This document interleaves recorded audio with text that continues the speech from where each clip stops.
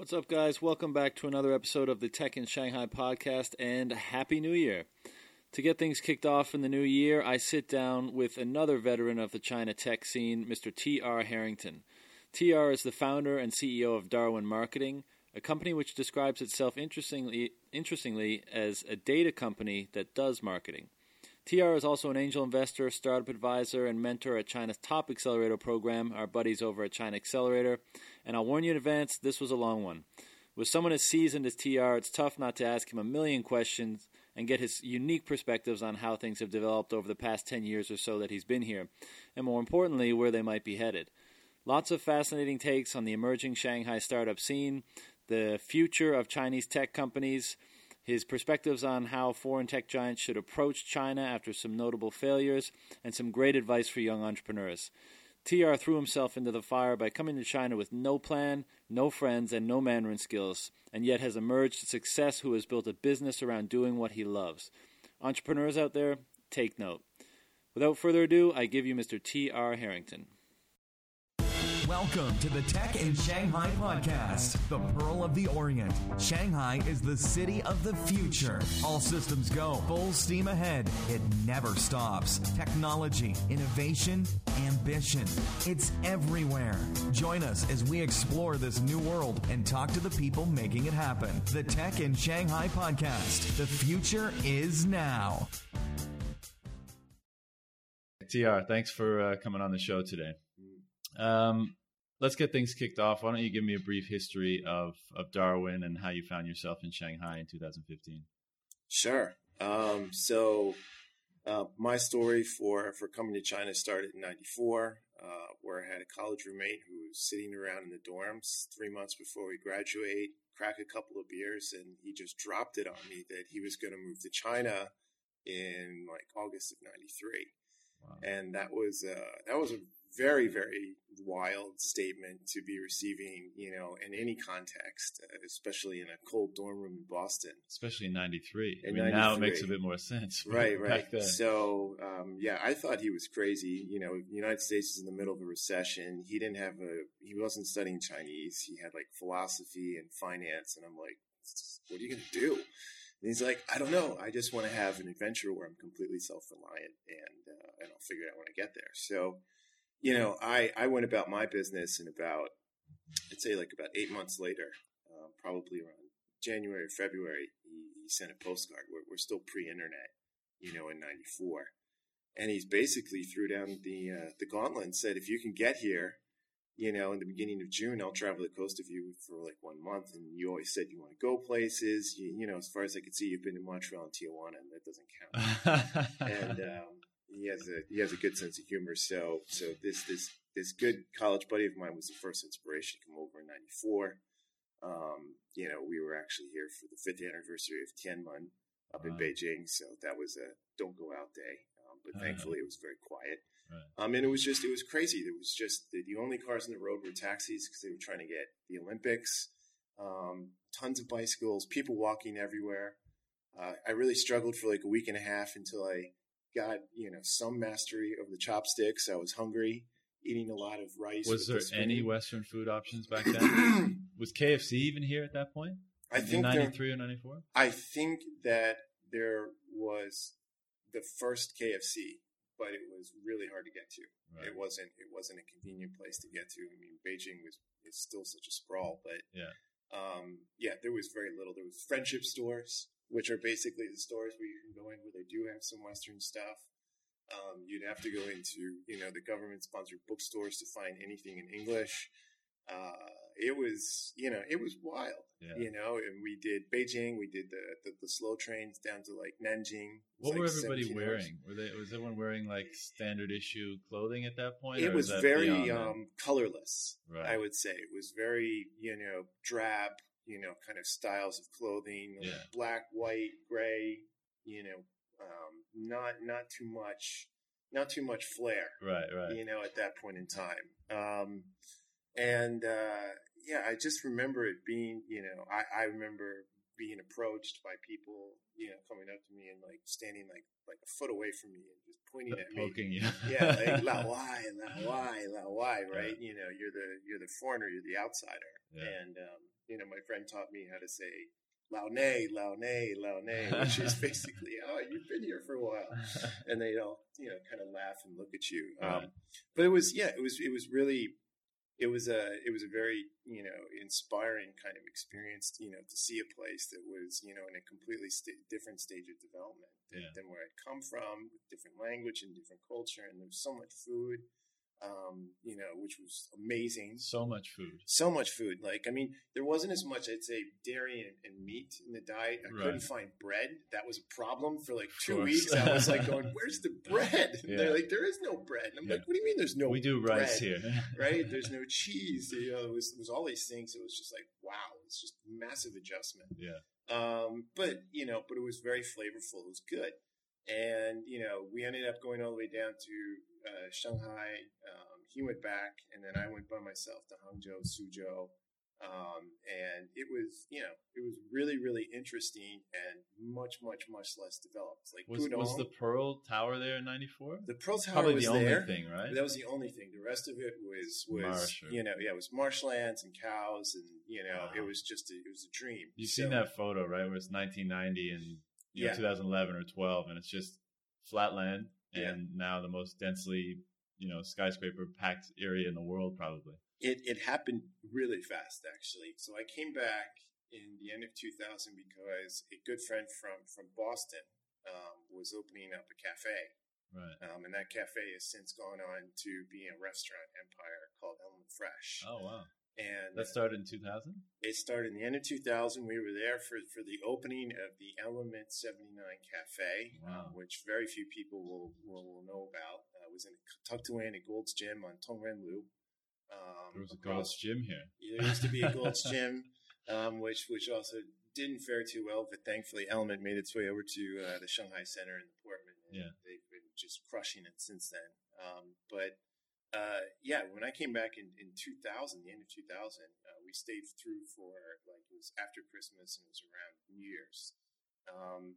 They had built up a significant portion of Pudong by that point. I mean, it was shocking to me because I'd spent the last 5-6 years or so, from like 94 when I left, I moved to San Francisco and I got caught up in Silicon Valley, and I'm like, this change was just exploding around me, around the internet 1.0. And so I thought this was change, right? And I thought this is the epitome of change, right? We're in the epicenter of the world. And then it came out to Shanghai, and I'm like, wow, this is change at scale, right? It's like infrastructure change, like physical topography change, in the cityscape. And one thing I recommend anybody who has people come to Shanghai is take them to the Urban Planning Museum. Yeah. Because seeing that full-scale model of the city and how it's being developed and also where it came from is an amazing thing. I've heard it's wild, but I've never been. I've heard many recommendations. You should go. You got to go, right? Because you've ever seen that picture, you'll see much more than that. And it's really fascinating. But the speed with which they build. So I left after that trip, and I came back again in the end of 2001 to start studying the language. And I was planning to apply to business school. And I moved to Kunming. My college roommate helped me, move down there. It was great because it was cheap and the weather was mild and nobody spoke English. So, immersion. I could immerse myself in Shanghai even in 2001. No way. Really? There was too many foreigners for me. Really? Because it's like in 2001. There was a lot of foreigners. There was enough foreigners, and since I had two guys now here from Boston, I was plugged into a network of people. Right. And it was a great network keep you of people. Insulated and comfortable. But it's like I can't practice my Chinese with you, right? And I need to get to a certain level. Otherwise, I'm not really going to be able to do anything here. Right. So that's why I moved down there. And it was basically flew in on Friday night. Saturday he found me a tutor. Sunday he found me an apartment. Sunday night he was gone, and I knew 2 words of Chinese, and that was immersion. Sink or swim. Yeah, exactly. But I really feel like that's the best way. Yeah. Or at least it was the best way for me. And then, 2001, 2002 was when the U.S. economy was like cratering. The Web 1.0 was falling apart. .com, .bomb. Right. And everybody was like flying for coverage in the business school. And so I had laid out like a 2-pronged plan. It's like, I'm going to study Chinese and I'm going to apply to business school. And if I get into a school I really want to, then I'm going to go there. But otherwise, I'm just going to come back to Shanghai. Right. And so I was lucky, and I got into the Darden School at University of Virginia, which is a great school. Number one rated faculty year after year after year. Mm-hmm. And they have the most dynamic classroom. And I'm an interactive marketing guy, so I need interaction. Right. Like, I like conversation. Sure. I don't want to just listen to a lecture. And so that environment was fantastic, and it brought me back again to China and Shanghai in 2003 on exchange. Mm-hmm. And after being in nice, sleepy Charlottesville for about a year, I was ready for some more urban craziness adventure. of China. Yeah, exactly. And I came back again, and it's like I had only been gone for like about 9 months or so when I left. I left Totally in June, different. and I came back, actually it was a year. I came back the following like August, and it was like, again, all these new buildings and everything else was happening, and seeing, different friends I knew before, and like how fast everything was growing. Just shocking, to see the speed, with which this market, moves. Yeah. And then, something very unplanned and unexpected happens, to me personally, is that I met my future wife while I was here. And I'd been to Shanghai 3 or 4 times before, and I'd never really made that connection. And I didn't really expect. I thought maybe there's just, my expectations or my cultural, background to meet a girl. Yeah. And then I met one, and it was like an instant connection, and that was it. And so when I went back to school, I pretty much told everybody, I'm like, yeah, I'm moving back right after graduation. And they're like, what are you talking about? I'm like, you don't have a job? You've got like 100,000 loans? Yeah. How much do you have in the bank? I'm like $3,000. Like, you're nuts. And, but it's one of those things. It's, you make decisions that aren't rational. Sure. And then you just try to find a way to make it so anyway. Right.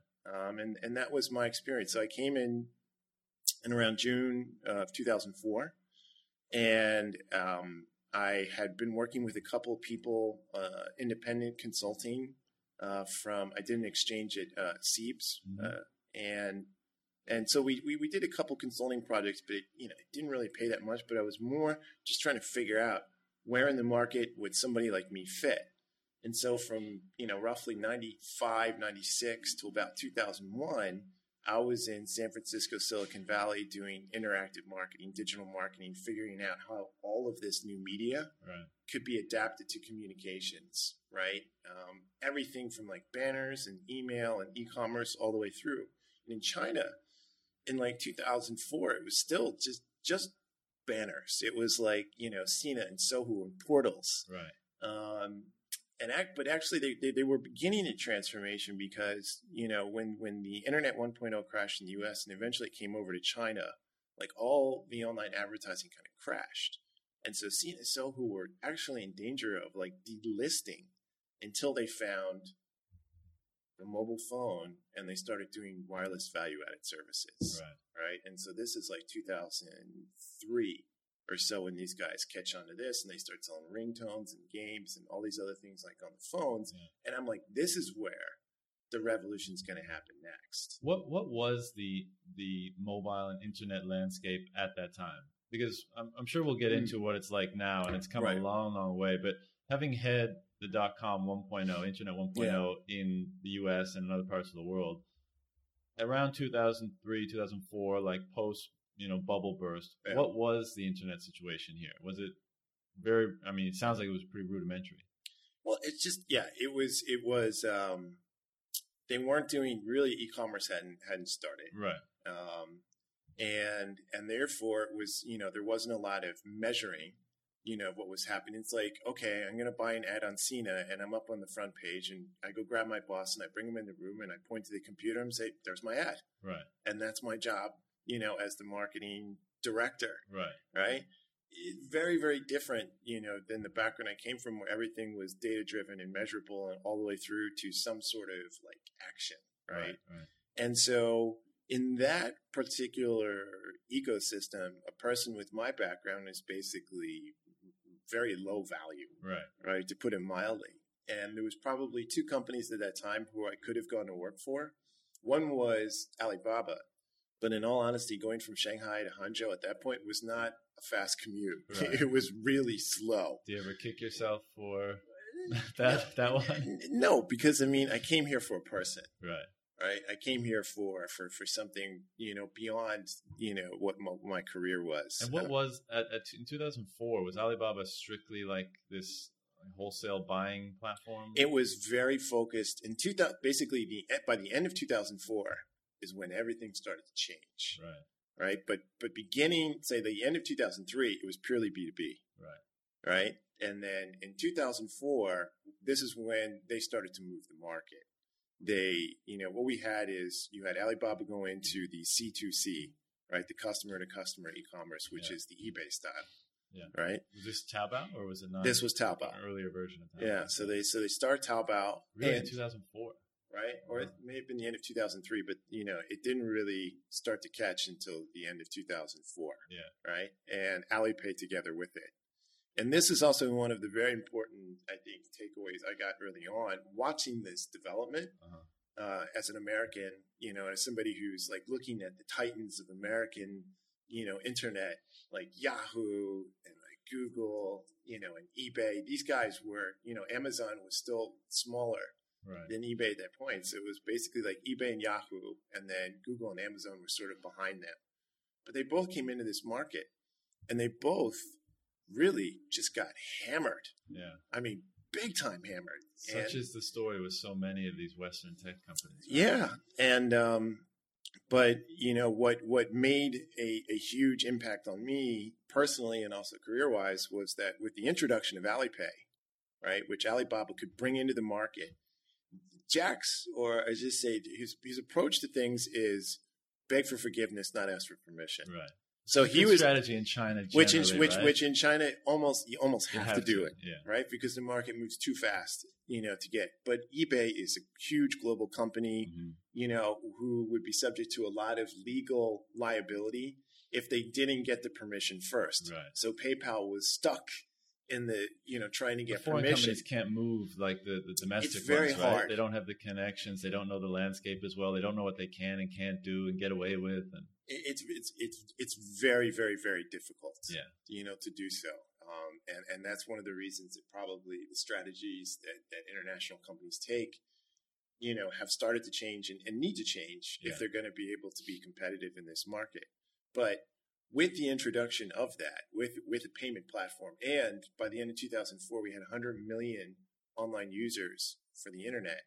Right now, you have the pillars of e-commerce. Yeah. Right, critical mass. You have platforms. It wasn't, you also had Dongdong in that time, right, and a few others, but it was really Dongdong, Taobao, eBay, and most importantly, Alipay. Because without that, it was all cash transactions. Right. Can't really measure cash very well. It's hard.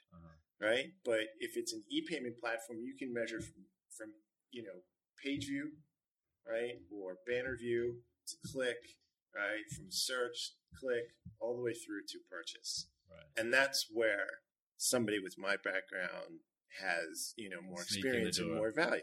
Yeah, because I know how to go in and look at the data and say, okay, the greatest lesson that I learned early on was that language is cultural or data is language and cultural neutral. I don't even have to know what a keyword is to tell you exactly what its economic value is because I can track it from the beginning to the end. Right. And that was something that I knew how to do. Right. I'd been doing that, and doing it in English, but my insight was that hey, it doesn't matter as long as I have a code on here, as long as I tag it correctly, then I can actually track its performance. And that was kind of the initial insight to why I thought I could do something here. Right. It surprises I didn't exactly know when Taobao got its start, whether it was 2004, 2005, but I've often quoted, I saw an infographic one time or something, and it was the Singles Day revenue of Taobao or Alibaba since 2009 up to today, right? And even in 2009, I think their Singles Day revenue, if I'm not mistaken, was only $10 million. It was tiny, right?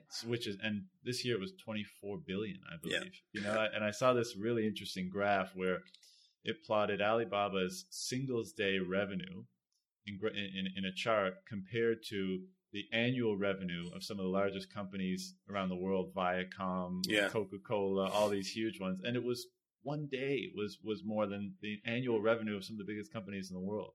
Yeah. Incredible.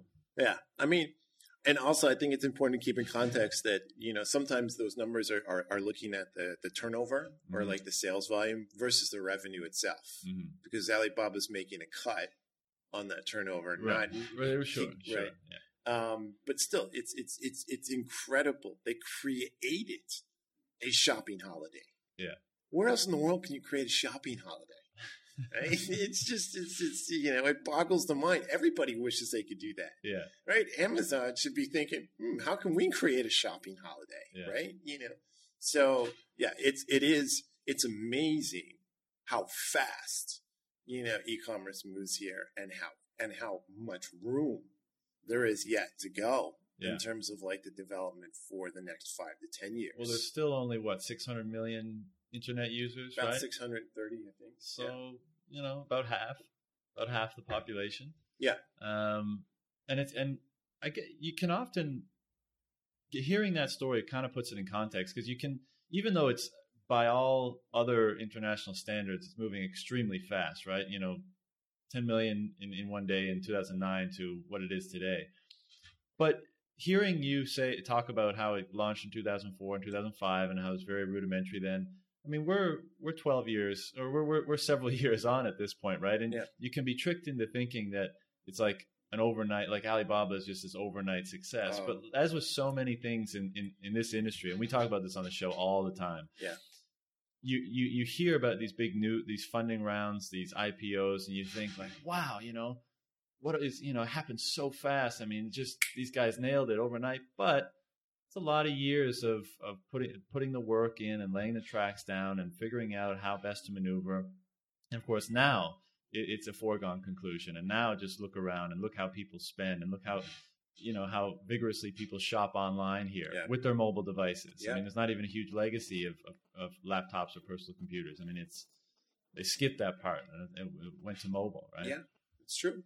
Yeah. That's true. So when did you get into Darwin Marketing? Bring me up to speed on that. So 2004 to 2005, was when, I was still trying to figure things out, but I saw what was happening with Alibaba towards the end of, I would say, 2005.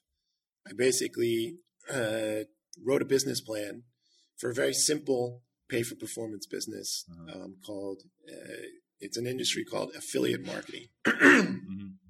And the reason I did this because I knew the earliest ones in like the US. So Amazon had its affiliates program, right? Which is basically you put a link on your blog, somebody goes through, they buy the book, I give you 15%, right? Yeah. It's very straightforward. It's pure pay for performance.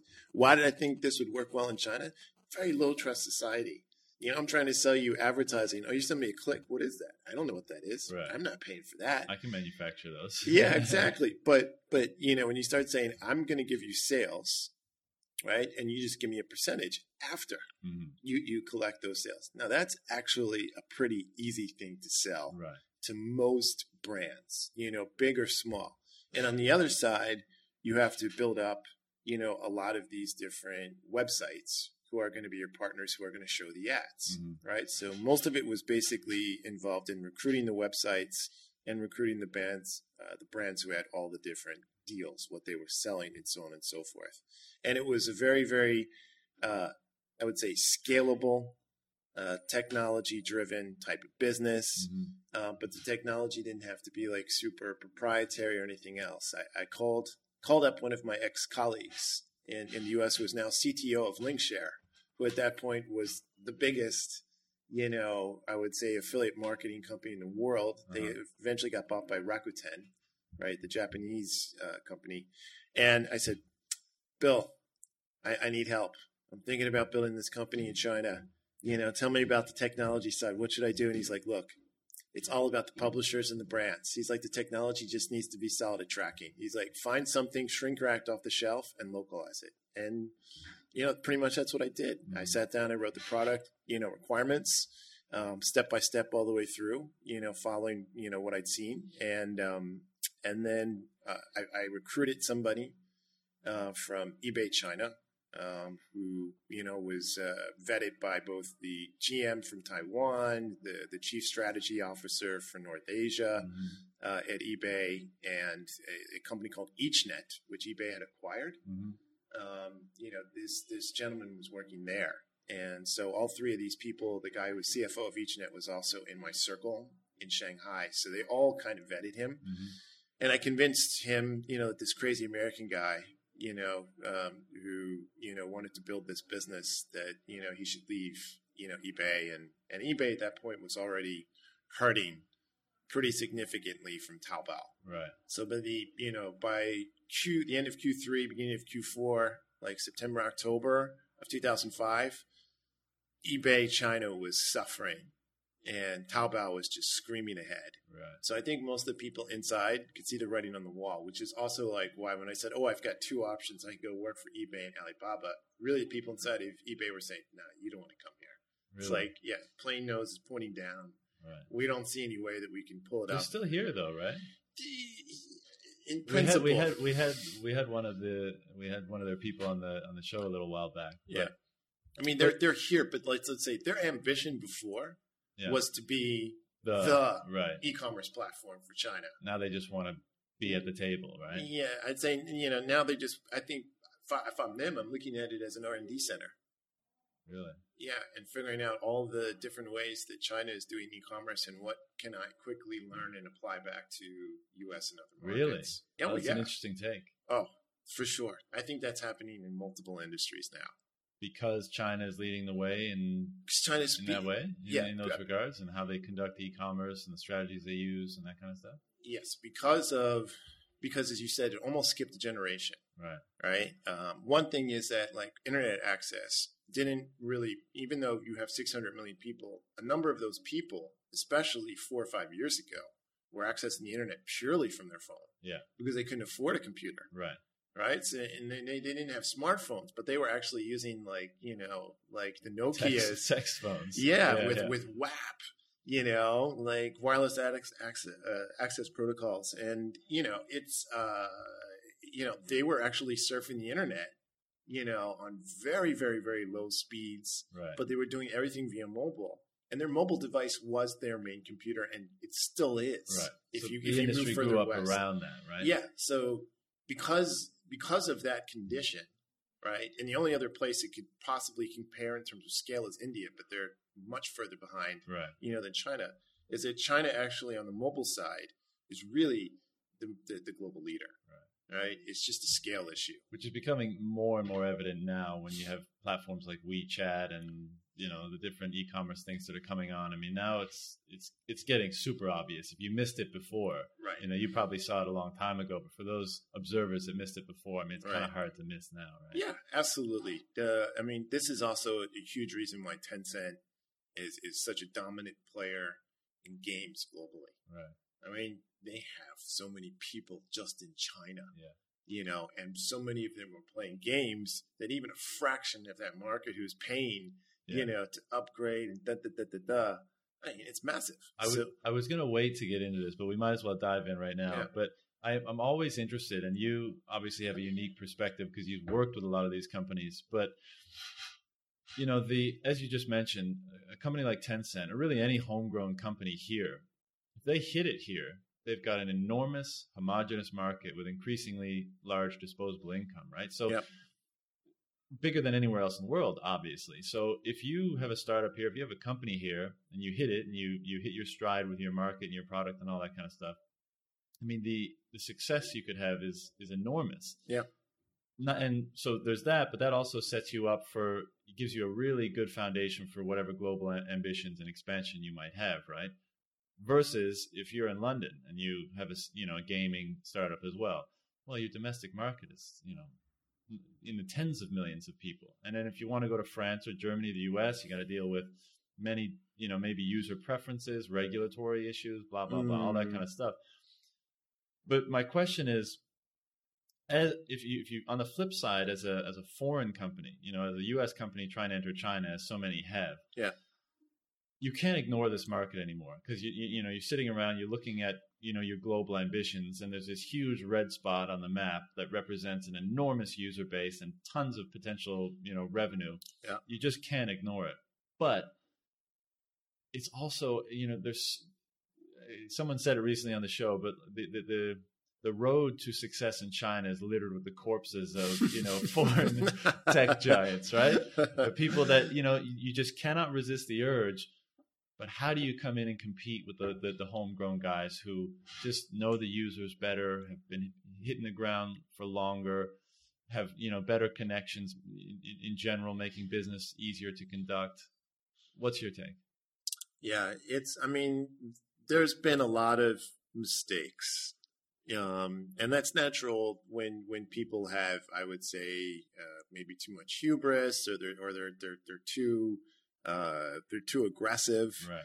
You know, because they want to just jump in and immediately they want to make a big impression. Yeah. And you know, I'm you know, again, I come from a startup perspective.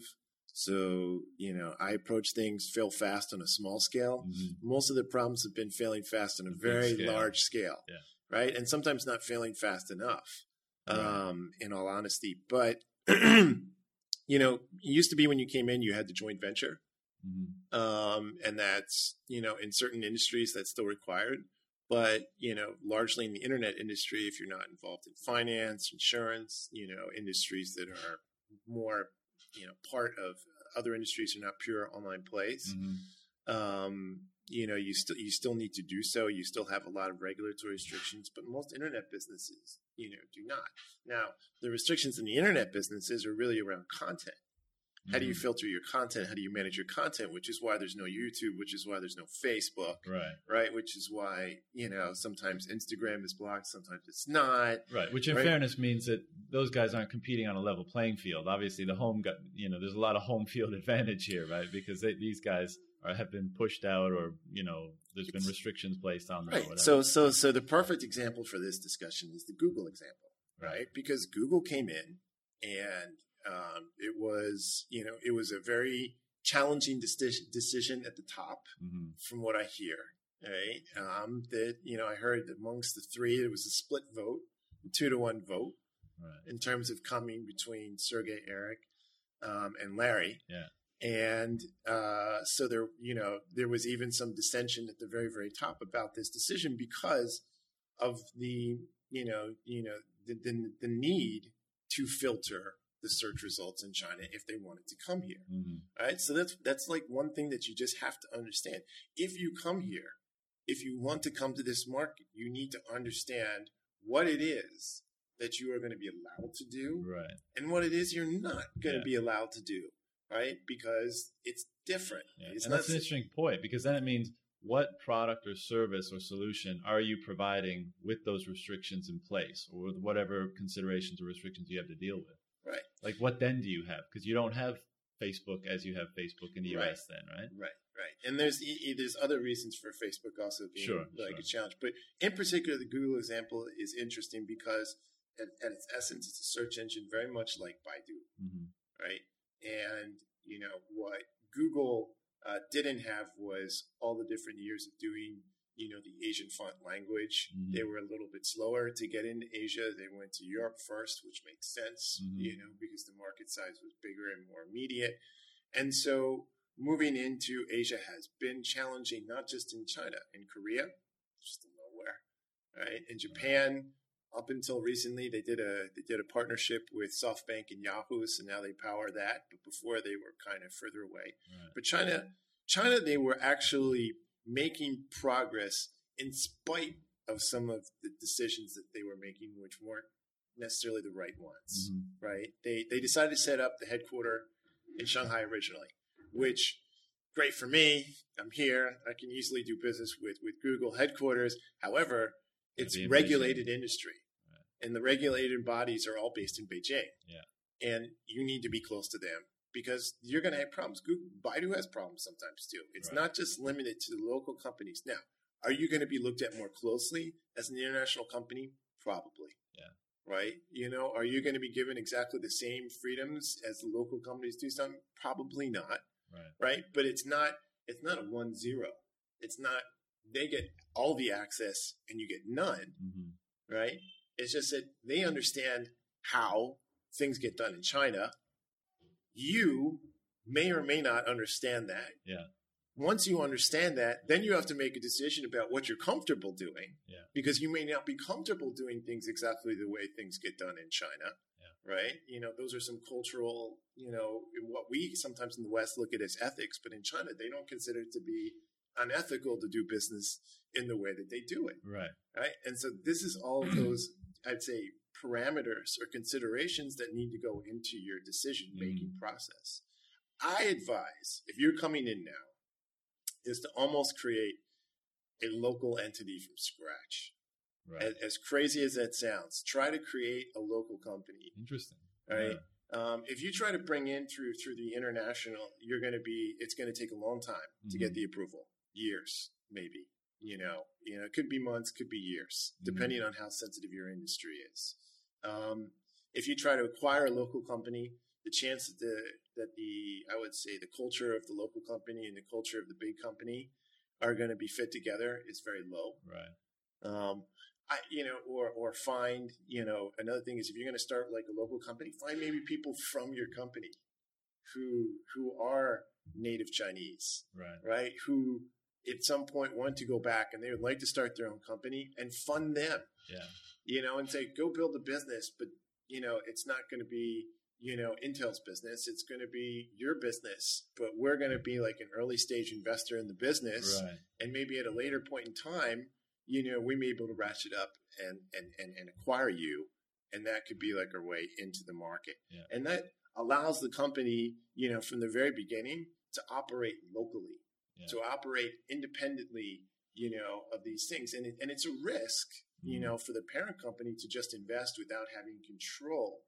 But from what I've seen, the perspective I've sat at, that seems to have much more success than trying to have the command control, especially from outside. Just this monolith coming in, trying to be the same thing as they were in every other market, right?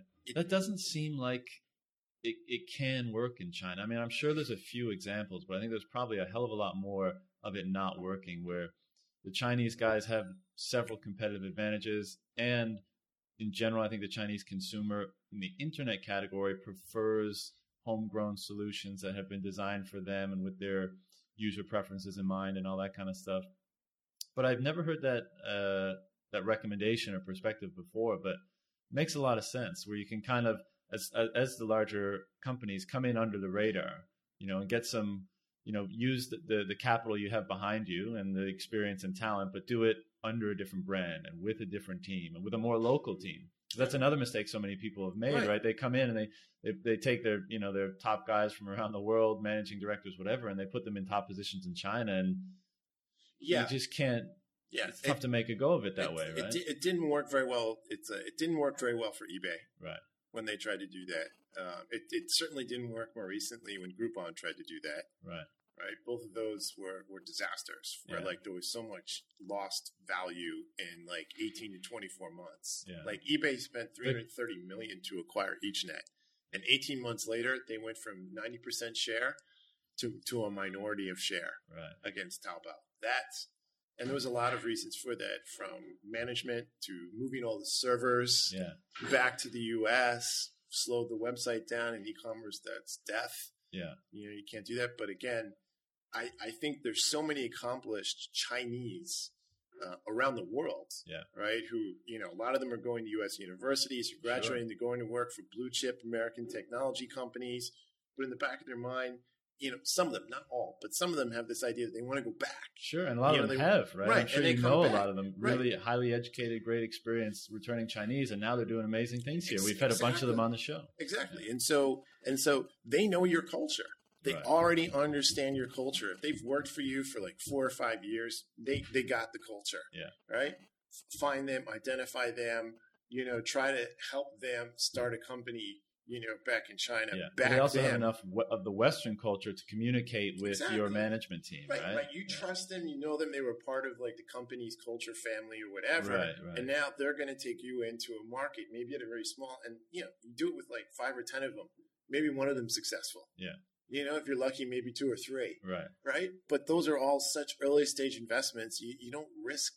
Much cheaper than spending $330 million on and then having an incumbent and having them go away. Basically. Yeah, and then really, and you get it. The other thing is if you're purely foreign from a PR perspective, you can get attacked very heavily. It's tough, right? Which is one of the reasons Darwin has, even though there's me, the rest of the staff is all Chinese, right? And it's been like that from the very beginning because I learned very on being a foreign brand is not necessarily favorable in this industry, right? In this industry, exactly. If you're local in this industry, or pure local, people, because they will attack you as not understanding the market, right? Not understanding the way things get done. You don't know how we do things here. Yeah, exactly. So it's for me, I always felt like it was imperative that Darwin was really, I may be a foreigner and I bring certain international or Western, perspectives to the company, which is good to match, say, with the Western brands we work with. But our team is operationally is all local. Right. And that's because you need a local team who understands the market to get things done, to connect to consumers. Yeah. This is actually a great segue into another thing I wanted to discuss with you, which is the startup culture here. Yeah. Because you mentioned that, and I hadn't given it much thought before, but perhaps this is a trend we might see unfolding further from now into the future, where these larger tech companies do have to take a sneakier, more, different approach than they have in the past. And I'm wondering what kind of impact that'll have on the startup community here. If these big tech companies take that approach and say, okay, well, let's fund a bunch of companies in the industry that we want to get a foothold in, and hopefully one of them will hit, and that's how we get our presence here. You've done some mentoring and some advising with China Accelerator, right? Which is probably the leading accelerator program here in China. It's pretty evident over the last 3-4 years how much the startup culture ecosystem has grown here, right? From basically nil to now having co-working spaces popping up all over the city, and foreign and local startup founders and people in that community coming here to start businesses and to work on really innovative things. So why don't you give me your take on the startup community in Shanghai? Okay.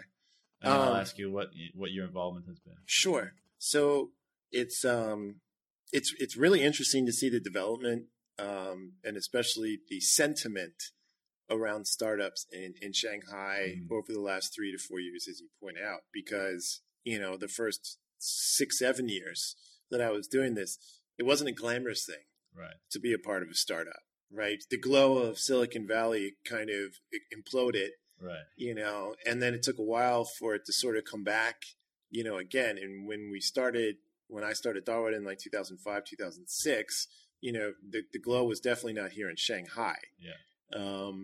And Steve Mushrow, who we had on the show, actually commented, because he was at Tudo several years ago, and he was saying, it wasn't like the startup culture in Silicon Valley. It wasn't like, foosball tables and sushi at the cafeteria. It was the Laoban and the work, and that's what it was like. Right. And that's also like more like the culture, I think, of the leaders of this. The original startups in China were very traditional style Chinese leadership, right? It was very hierarchical.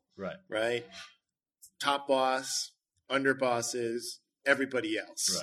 Right. Do what you're told. Exactly. Don't ask questions. Don't get creative. Don't come up with things. We'll decide what needs to be done. You do it, exactly. Right. The assumption is from the top is like, is like a monarchy. Right. They're in control and everybody else is part of their fiefdom. And I think the next generation of the entrepreneurs that I've seen in Shanghai and elsewhere in China is different, is more open in terms of the culture, is more sharing of, the leadership. And I'd say what I've seen in Shanghai is you pointed out, co-working spaces have exploded. Government, is subsidizing, support, providing, around Fudan or Tongji or some of the, the elite universities here in Shanghai.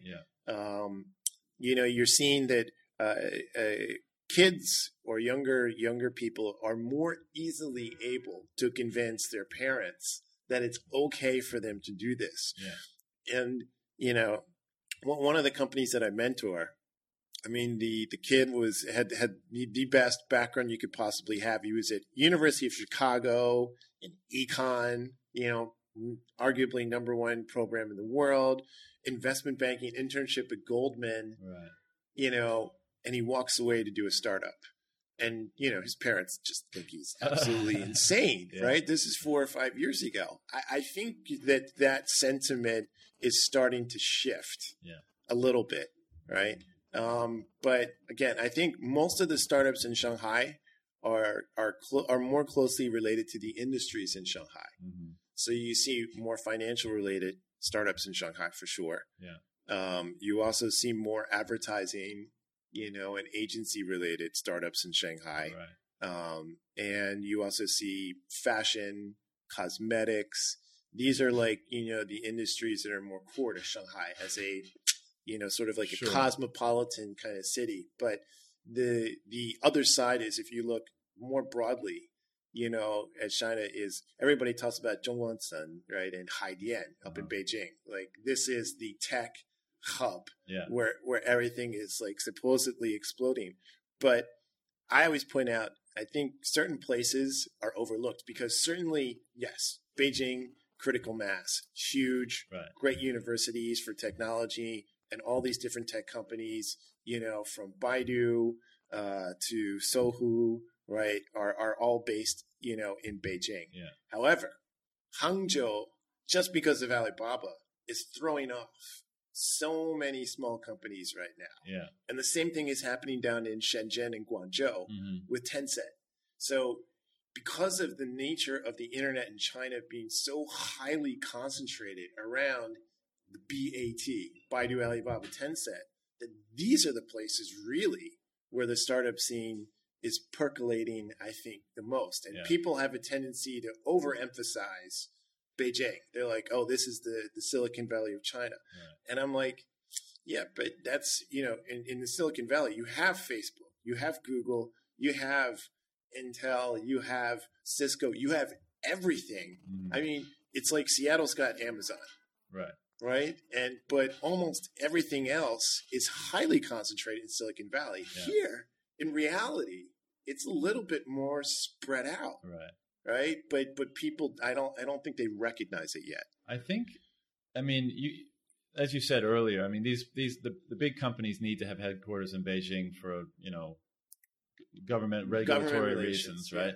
But Beijing, as many will agree with me, is not a very sexy city. It's big, it's spread out, the air is terrible, it's drab. Where Shanghai has that like buzz, that kind of energy, that modern cosmopolitan kind of tech feeling. And I think that does play a factor. You may not get as many huge companies setting up their headquarters here, but I think from a startup perspective, especially, you can really start to feel that percolating, and it's an easy city to get around. It's an easy city, as we were saying earlier, to meet people, to make those connections. And I can see all those factors coming together to really develop a very vibrant community here. But another thing I wanted to mention is, we talked about these returning Chinese that are bringing culture, experience, education with them. And the local, the Chinese founders that I'm familiar with that have started companies here, they actually are bringing a lot of the kind of well-known Silicon Valley tech culture to their enterprises in China to a certain degree. Yeah. And what I'm noticing is that it's really changing how employees look at where they want to work in China. Whereas before it was like maybe you get with an SOE or with a big multinational, but now they're seeing like, oh, I can go to work and my boss is not like a top-down kind of asshole sort of character. They're very collaborative. Yeah. The office is cool. My colleagues are kind of funky. We don't have to dress a certain way. We don't have to talk a certain way. Yeah. And that culture is starting to emerge here. And it's those people that are coming back and bringing that I think are leading the charge there. And that, too, I think will support the rapid growth of this industry. That combined with all the press that a lot of these major Chinese tech companies are getting now internationally, like Alibaba and Tencent and Baidu.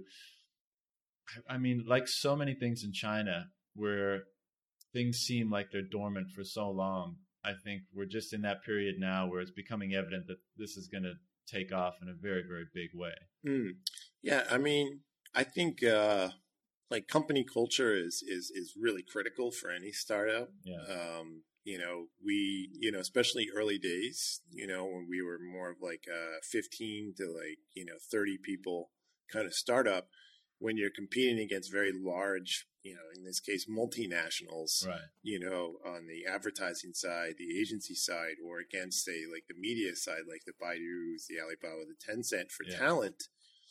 How do you compete? I can't pay the same amount, and I can't compete on brand awareness or brand recognition. So we would try to compete more often on the culture, right, and say the environment. Mm-hmm. To your point, this is not a command culture type of environment. I'm going to give you a goal and a target. I'm not going to tell you how to achieve that. I will check in with you to make sure you're making progress on that. Yeah. But I expect you to fail at some level. Mm-hmm. And failure here, it's like if you're not failing, then you're not trying hard enough. Yeah. And again, I'm not going to put you in a position to fail on a big scale because that would be bad for me. Mm-hmm. But I am going to expect you to try and fail on a small scale so you can learn what works and what doesn't fast. Yeah. And I think it's a super novel, concept idea for a lot of, perhaps your staff and other people who are working in similar companies with similar culture around China, because it's such a departure from what maybe they have been used to. But as you're saying, I think that's why they like it so much. And that could be the reason why they stay with a company that maybe the salary's a bit less, but they get to have this sort of culture around them. Yeah, I mean, it's it's like the salary is one piece. It's and the culture, I think, is unique or relatively unique. Mm-hmm. People who leave remark that it's not, they miss the culture. Right. Sometimes they have an opportunity that's a really big opportunity, and in those cases, I'll be like, you should do it. Right. I can't pay you that kind of compensation. It just doesn't make sense for me. Yeah. But the platform that you're going into looks pretty good. And as long as I say, hire your boss. I know it's a random, kind of thing to say, but I'm like, it's so important that this person's looking out for you. Right. After they decide to hire you, you need to hire them. Right. I mean, you need to have like a reverse interview and say, okay, these are all the things that I want. Yeah. This is what I want to achieve. Are you going to be committed to help me get this experience so I can move forward? I mean, I will help you check off all your boxes, but here are my boxes. Right. I always try to encourage the staff to think that way, because otherwise you just don't know, right? If you don't have that commitment up front from the other side, So, but yeah, I'd say we're very flexible with maternity leave. Mm-hmm. We find that that's also an underserved market, is the female market, sometimes can be treated quite strictly. And in Shanghai, there's a lot of females who want to work, and who are quite capable. Yeah. Right. And so we try to be more flexible, with that group. And we find almost inevitably people who go on maternity leave come back. Right. Which I don't think is that common. Right. It's a big change for a lot of different people. We try to award extra days of vacation. I'm very high on productivity. I'm very low on working until like 11 o'clock at night, because productivity levels fall off very fast after 6 o'clock. Yeah. And, those Saturday work days in China, they're terrible. Absolutely. Nobody wants to work on the weekend. Right. I don't even care if they got the extra day beforehand. It's like, make them come in, show up, check your email. If there's nothing burning, go home. Yeah. Right. Yeah. It just, we're trying to find the environment that, we, again, focus on the goals. Right. Are you achieving the targets for the clients? Right. Are you meeting your learning goals, right? So you're developing so you can move upwards, in terms of your responsibilities and so on and so forth. Yeah. If you're doing those things, I don't really care that much how many days you're here, and as long as you're here by like a certain hour in the morning when the clients start calling, It's fine. You know, like I'm not going to sit there and go 8 o'clock, 8:30, 9 o'clock. Fine. You got to be here by 10. That's my limit. Yeah. Right. But otherwise, be flexible. And you try to create an environment where people are connected personally, not just professionally. Right. This is also something I brought. I think I brought this with me from Silicon Valley. And I don't know if it was limited to Silicon Valley, but because when I would work in interactive marketing, I had to have to work with both designers and technology people. And each side would be adamant that they couldn't possibly compromise whatsoever on their vision. Right. But I would have to find a way into the middle between these two really creative groups. And before I started working, you know, in the internet, I didn't think of technology as a creative area, but now I see how creative it is. Sure. Right. And I think one of the ways that I was able to do that was that I always try to find a personal connection that I could begin my conversations with. Mm-hmm. If you come to somebody in the work environment and the first thing that comes out of your mouth is, have you given me those TPS reports? Right. That's a very transactional communication. Right. And people get very worn down by those transactional communications because most people's communications are personalized at some level, right? There's some sort of personalized connection. So if I know that you have a kid, I'm always just like, how's your kid doing? Right. Pretty simple stuff, really, right? But it makes a big difference. Right. But it just makes the communication style a little bit, less transactional. Yeah. And we don't want to be purely transactional because it just wears out. It wears out, the way we are. So when you have that type of environment, and we even encourage the staff to travel together, we'll support them, give them some money so they can go take, trips together or go out to meals together. Right. Because anything that's encouraging personal experience together is creating ties that make them less likely to want to go. Right. And retention is the key, right? Especially amongst the people that you want to keep. Sure. The more experience they get, the longer they've been there, the more offers they're getting, the better offers, and so on and so forth. But you want to create an environment that you're going, the risk to leave is high, because I'm giving up things that I like. I'm paid relatively well, almost market rate or at market rate. We do try to pay market rates now, especially, but you make it so that. Going to a new environment with a new boss and everything, it's a big risk, and you're happy. Yeah. Right. If you're happy, you don't want to go. It's interesting to observe how the workplace landscape is changing. All the things you just mentioned and other innovations and changes that people are adopting, that employees are now demanding. I mean, it's clear that there's a transformation going on, and it'll take some jostling to figure out what really works. As you said, at the end of the day, people have to get work done. Yeah, you want to retain staff for myriad different reasons, but it is interesting to see, and startups, I guess, kind of lead the way on this because they are so dynamic, because they are in the position they are in, but figuring out how to optimize all those things, how to optimize employee engagement, how to optimize employee productivity, and all those different things. And, I think we'll look back on the show up at 9, lock into your cubicle, punch away on your work and leave at 5 or 6, how arcane and basic that will be viewed in a not too distant future. I mean, many of us might view it as that now, but I think it'll be even more obvious in the future how just, ultimately inefficient that was and ineffective, how much more you can get out of people. And not only get out of in the productivity sense, but, as you're saying, the culture you can creating and how happy and content employees can be doing work. It doesn't have to be such a huge divide between work and what I like doing. I think that gap is beginning to close, and it's innovative companies, like what you're doing and like different startups that are figuring out ways to narrow that gap so that everyone can be more satisfied and everyone can be more productive.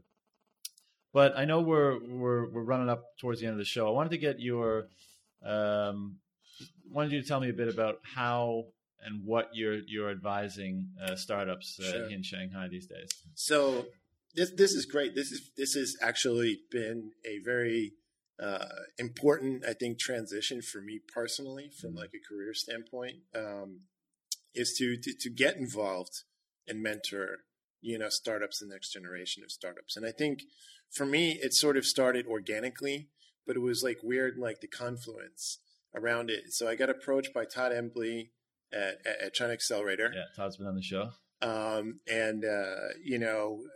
I knew a bunch of the mentors who were in there, and just by association, you could see, wow, it's a high quality group of people, right? At least among the people that I knew.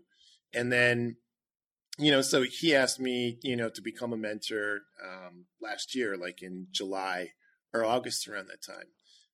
At that point, I was already in my second year of teaching entrepreneurial marketing at Siebes. Mm-hmm. So I'd been going there as a speaker, talking on panels about what it was like to be an entrepreneur, a foreign entrepreneur, interactive marketing entrepreneur, all these different things. And I talked to, the professors in charge of entrepreneurship. And I'm like, if anything ever opens up, let me know. I'd love to do a class, like a proper, 14 class, kind of section thing. Mm-hmm. And so I just finished my third year doing that. Cool. And that's slightly different from mentorship, but it's more along the lines of I'm trying to inspire people to be entrepreneurs because, kind of what you and I were talking about before, I kind of feel like entrepreneurs are the way to change the world. Right. I feel like, politics, it used to be in the United States, like in the 1960s, you had the Kennedys, you had these guys who were coming in with like the space program and all these amazing ideas. But now I feel like so many of those ideas really come from startups. Yeah. And so that was kind of like, my theme for business school. And that's why I wanted to teach it to other people as much as I could. And also the world is changing so fast that you can't really rely on politics anymore to change as fast as innovation and technology is happening, right? And one of the reasons you asked me why I even do this show, and one of the reasons is, and of course it's a cliche to say you want to change the world. I mean, not every startup has to change the world. You can do whatever tickles your fancy, but one of the reasons why I like speaking with people like yourself is because there is a lot of, messed up things going on in the world today. It's not a perfect place, but there's the group of people that notice that and get really down about it and cry about it or protest about it or whatever. And I sympathize with them, of course. Right. But then there's another group of people that are just saying, okay, I'm going to, whatever pocket I'm interested in or passionate about, I'm going to just try to make that little one better. Yeah. A warm toilet, toilet seat,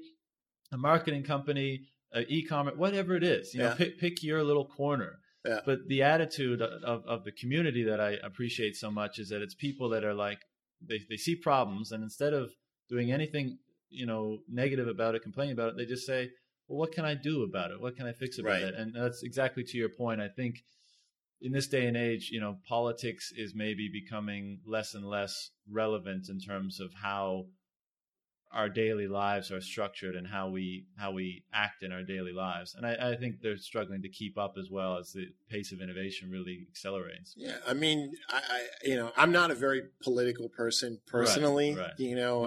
I'm a pretty neutral type of person, but I just felt like, when I had to write those essays for business school, I was like 30 plus years old. And it's like, you think about how you're going to have the biggest impact in the world. And I really felt like, that my parents' generation in the U.S. was like, the way you change the world is through politics, right? Right. Exactly. Do those things. But I think that shifted, my generation, and especially even for the next generation below me, I'm 44. So there's people who are, 24 out there who have even bigger ideas, but it's shifted where, companies are really kind of the face of innovation and the face of change.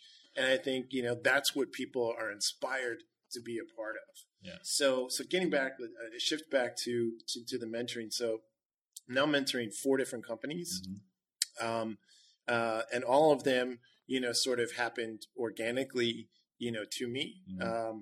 One of them, which I'm very passionate about, is a water filtration company that's a social enterprise.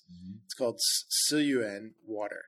And the founder is the son of a company that was doing water filtration for municipal and for factories.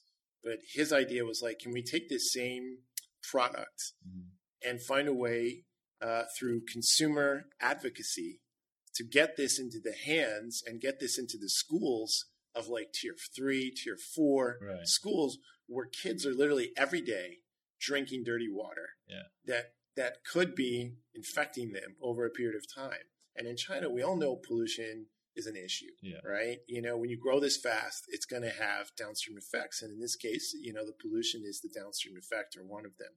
Now, the air is obvious because you can look up and you can see, and there's so many apps to check this, but the water is much less obvious, but the pollution in the water is really not less. And the fact that you are actively putting this into your body makes it even more dangerous. Right. So I can't even imagine what it must be like out there, because even in Shanghai, it's something that I would recommend, you know, coming from a health and wellness background, that you, you know, consider, that you manage in some way. But I mean, God, what they're experiencing out where all the factories are and all that kind of stuff. I mean, it must be, pretty rough. It is. I think it's an issue, but the reason I'm very passionate about doing it from a social enterprise perspective is that I think if you go fully, you know, like NGO, right? You do something like Red Cross, right? There's just not a lot of trust here, and it's very hard to get those organizations going. And they've had a lot of scandals, and so it's not likely going to work that way. The government is very busy doing so many different things, and they're doing a lot of different things well, but they can't do everything well. You know, every government around the world needs some help from the you know, the citizens to do things. If it's a social enterprise, it makes enough profit to fulfill its mission. It's not out to maximize its profit, but it sustains its ability to continue to fulfill its mission, which is to get water filters into every school in China, which is a great mission to have, right? You know, everybody cares about children. Everybody wants the next generation to be healthy and smart because they're going to be leading the country to the next level. So China's been very good to me. This is one of the things that I feel like if I can help this guy and this company, I can give something back, right? And what kind of things? I presume you advise them primarily on a marketing front. Is that right? Yeah, primarily marketing. So what would you? I mean, what kind of things would you be advising current startups on that front? Well, I would say, so you asked me before, what do I tell startups, right? What do I advise them to do? I'd say the most important thing in terms of advice I can give is say, I can tell you what not to do. I'm not going to tell you what to do because you have to make those decisions.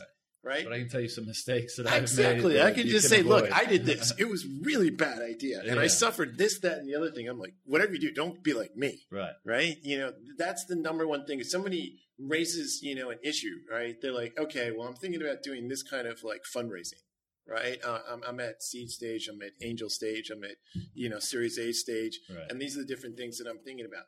I mean, I've got that experience, you know, going through multiple rounds of like financing. So I can sort of give some feedback and say, okay, obviously things have changed from when I started doing it, but still I did this and it was a really bad idea. Whatever you do, don't do that. What is that thing? Can you come up specifically for financing? Give me one, because I know that's an issue a lot of people want to know about. So all right. So for instance, like one of my mentees, you know, had an offer. You know, from a strategic investor, right? And they were struggling with this offer because it was basically, it wasn't even like an investment. It was an acquisition offer. And I'm like, you know, I understand this means a huge amount to you and your family, right? And, you know, if you took this money, you could basically, you know, take care, you know, of all those different things. You could take care of your early employees. Everybody would do pretty well. The downside of taking this offer, though, is will you be able to fulfill your goal and your mission if you move inside of this big company, right? And if you are really mission-based, you know, or goal-based and not money-based, then you probably aren't going to be satisfied doing this. You can take the money, but you may be deeply unsatisfied. You know, and you will not enjoy the situation because you will go from like being a 20-person company to being part of a multi-billion-dollar company where process is everything, right? And flexibility is minimal, right? And so, you know, I mean, I said, you know, you have to decide what's the right thing to do for you, right? But these are the things you need to consider because I know what it looks like inside of those big companies. You're a technology company. They don't get it. Right. They don't build technology, right? This is like a very large, conglomerate, on the media side, right? I'm like, if I thought, and I've had this conversation even internally, like with my own team, my own investors, if I thought that these companies really would, continue to develop and innovate on the technology side, I would be ecstatic because I'd love to see that. But the reality is most of them don't. They license most of the technology that they work with. So bringing it in-house, they don't even have like the people inside who are going to continue to foster that development moving forward. Right. And I'm like, if you are unhappy, you are wasting time. Never do anything that doesn't really make you passionate and happy. Now, that's good advice. Right? Regardless of whatever carrots are dangling in front of you, because it's kind of like it's a mirage, right? You think that carrot is going to be tasty and it's going to give you everything you want. But if you don't have that internal fulfillment, that day-to-day satisfaction of coming in and just loving what you're doing, it's a matter of time, right? It's a matter of time. Absolutely. So they were like, they're a technology startup. They just completing their seed round now. Right. So I'm very glad to see with that a different different investor who's got great financial connections because he was a venture capitalist or arguably still is. But he makes tons of connections. I can help make connections. So he's got great people around him, and the guy is like, he's so committed. Right? I mean, he looked at that offer and he turned it down. Right. And I was really, I totally understand the tension or the struggle, in making that decision. But at the same time, I was very, very proud, of him that he made that decision, and he's still very committed, to do this. He's still paying himself like 5,000 RMB a month, which is an incredibly. You gotta love that when you see that, though. When you see that commitment, he's definitely paying staff more. Multiple staff are being paid more, than he is. He's committed. He's not just sitting there thinking about short term. But this is a great example of a dynamic that I think has changed recently, and I want to get your take on this. But now, I don't know what Apple's share price is doing at the moment, but arguably the most valuable company in the world, right? I wonder often how that changes, like the cognitive mental dynamic of young people working in the world today, when for the last several hundred years, biggest companies in the world were resource extractors, mining companies, oil companies, banks of various kinds. And they carried like a very kind of ominous, negative, oppressive sort of aura, right? Whereas now, the most valuable company in the world, and many of the most valuable companies in the world, are creative companies. They're, where technology and art and creativity and openness and nonconformity are the characteristics that define these companies. And and as a result, the people at the heads of these companies and the ideals that these companies sort of stand for trickle down to, your average employee as the example, the high example. So people aren't trying to emulate the banker with the top hat and just trying to make money for the sake of money. Right. People are trying to emulate people that, regardless of the money involved, went after something because they were, they dreamt about it. They have a creative drive for it. They just couldn't let it go.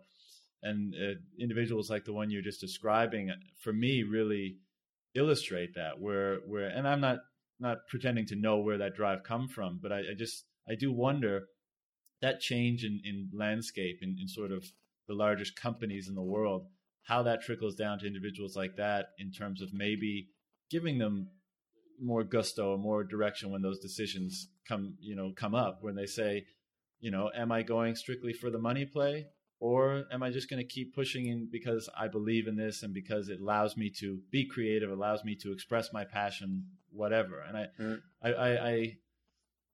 well, what's your take on the fact that these large companies are now setting those sort of standards and norms for people? I mean, I think it's I think it's a great shift.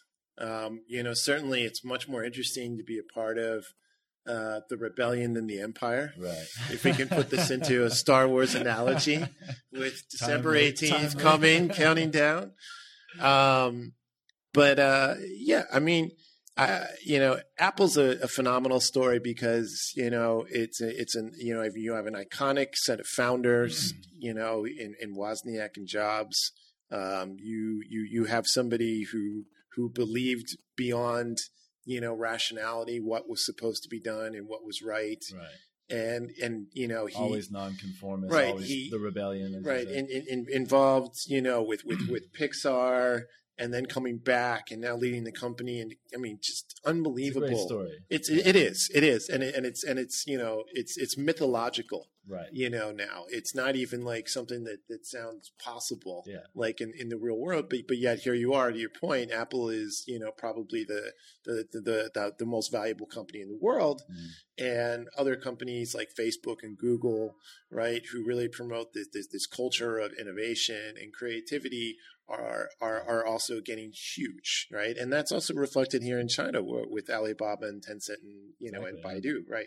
So I think, to me, like the best examples of companies who are doing something like this, or have really gone after like a mission, I can't look further than Elon Musk. I mean, Tesla really trying to create people to be passionate about electric powered vehicles, right?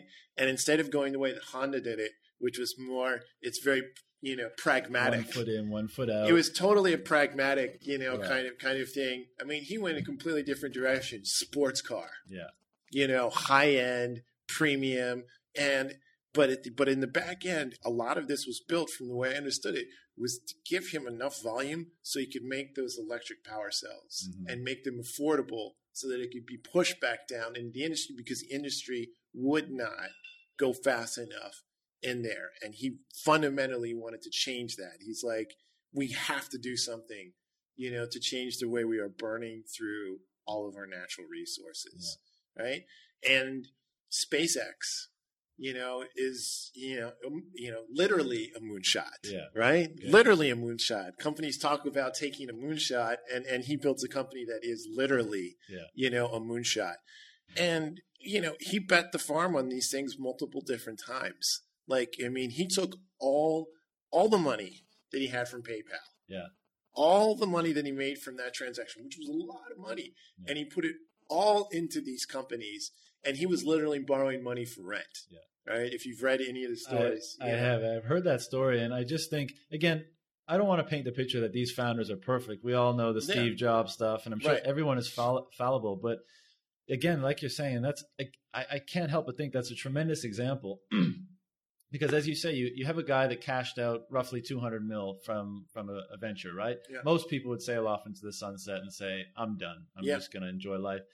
Instead, he found two enormously ambitious, enormously innovative, enormously challenging companies roughly at the same time. And as you say, struggled, had to put all of his money into it. So, and then of course now things look like they're developing well, right? Yeah. Tesla is becoming a success. SpaceX looks like it's ticking along. It doesn't seem like he's having trouble getting financing or funding anymore. And it's those examples where people, despite the fact that they were going to be brought, they were going to lose all this great money they made and lose that lifestyle, but they chose to do these things, take these risks because they were passionate about it, because they were committed to it, because they were interested in it. And that is that's the shining example that I think a lot of people are gaining inspiration from, and you talk with a lot of startup founders. I do, somewhere deep down when it's a cold, rainy Tuesday in Shanghai, or when things aren't going well, their staff is struggling, when they're having those like definitive life-changing kind of struggles internally, examples like that squeak through and shine through. And, I know for myself, I know many people I've spoken to, whether it's Musk, Jobs, whomever, they find those like guys that just are seemingly non-human, but then you learn a bit about them, they're just like you. They're just as human. They get just as scared making these risks and taking these risks, but they do it because that's what gets them off. That's what gives them energy. That's what gives them joy. And that's what allows them to release their passion. And I think those are great idols to have. You know? Absolutely. What kind of mistakes do startups that you've worked with make in the realm that you advise them on? You know, so a lot of startups, they build these great products and services, and you need to get the word out. I mean, that's one of the things startups struggle with the most. Yeah. What kind of mistakes do they make in your appraisal? I think if they're technical, you know, kind of founders, sometimes they really struggle with the communication side. Mm-hmm. And the communications could be both, you know, communicating what it is their product does. Right. And, you know, and I call it grandma terms. If grandma can't understand it, you know, it's still too complicated. Right. It needs to be that simple and straightforward. Mm-hmm.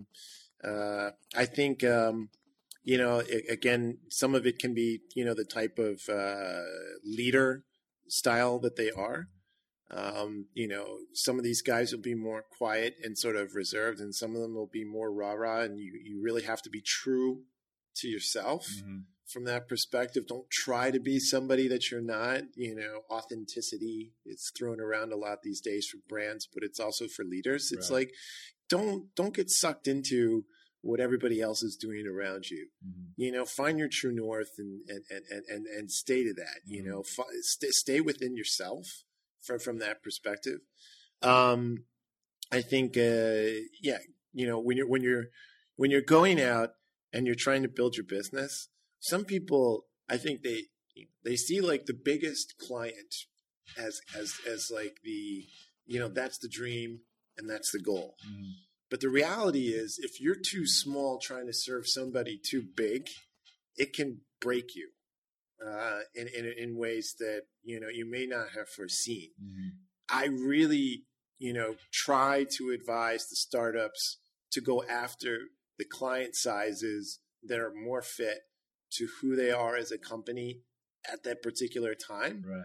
Because you're still going to make mistakes. You know, you don't have everything working perfectly from a product or service or solution standpoint. Mm-hmm. And so figure out what it is first at like a smaller scale. Make sure you can roll it out multiple times, build up the process before you go after, you know, the super big one. And you may get, in Shanghai, all kinds of opportunities come to you. Yeah. You know, I just had a friend of mine, Coca-Cola came back, you know, after like a year ago, they invited him into the Entrepreneur in Residence program. Right. And he went through this whole thing, and it was like 2 months, and and then all of a sudden, nothing. Right. And then a year later, it comes back again. They're like, hey, you know, we just saw your new startup, and we'd love to work with you. And I'm like, you know, these things can happen all the time. Yeah. Right. And as much as I say to him, I'm like, yeah, it's an awesome opportunity. Are you ready for that opportunity? Mm-hmm. Right? Or is this the right time to be working with Coca-Cola, where the size of the company is 4 people? Yeah. You know, all your resources will get funneled over there. Yeah. And if, you know, they decide to stop or they give up, you know, you've wasted a lot of time and resources, and you didn't necessarily get a return from it, or you tried to stretch yourself too far and you broke it. Mm-hmm. And, you know, now at the very top, you have a reputation issue, right? I really try to advise that the startups, you know, do it like, you know, I would say slowly but surely scale up. Like first prove that it works on a small customer base as possible. Get a good idea for what impact it's having on your customers, right? And how they're finding your product or solution useful. Right. I mean, and you know, this is what I say to you. It's weird because in the US, you won't even get the opportunity to go work with Coca-Cola, right? Until you've become much more established. But in China, things just happen too fast, right? So sometimes those opportunities come to you, and it's like great if you're ready. Yeah.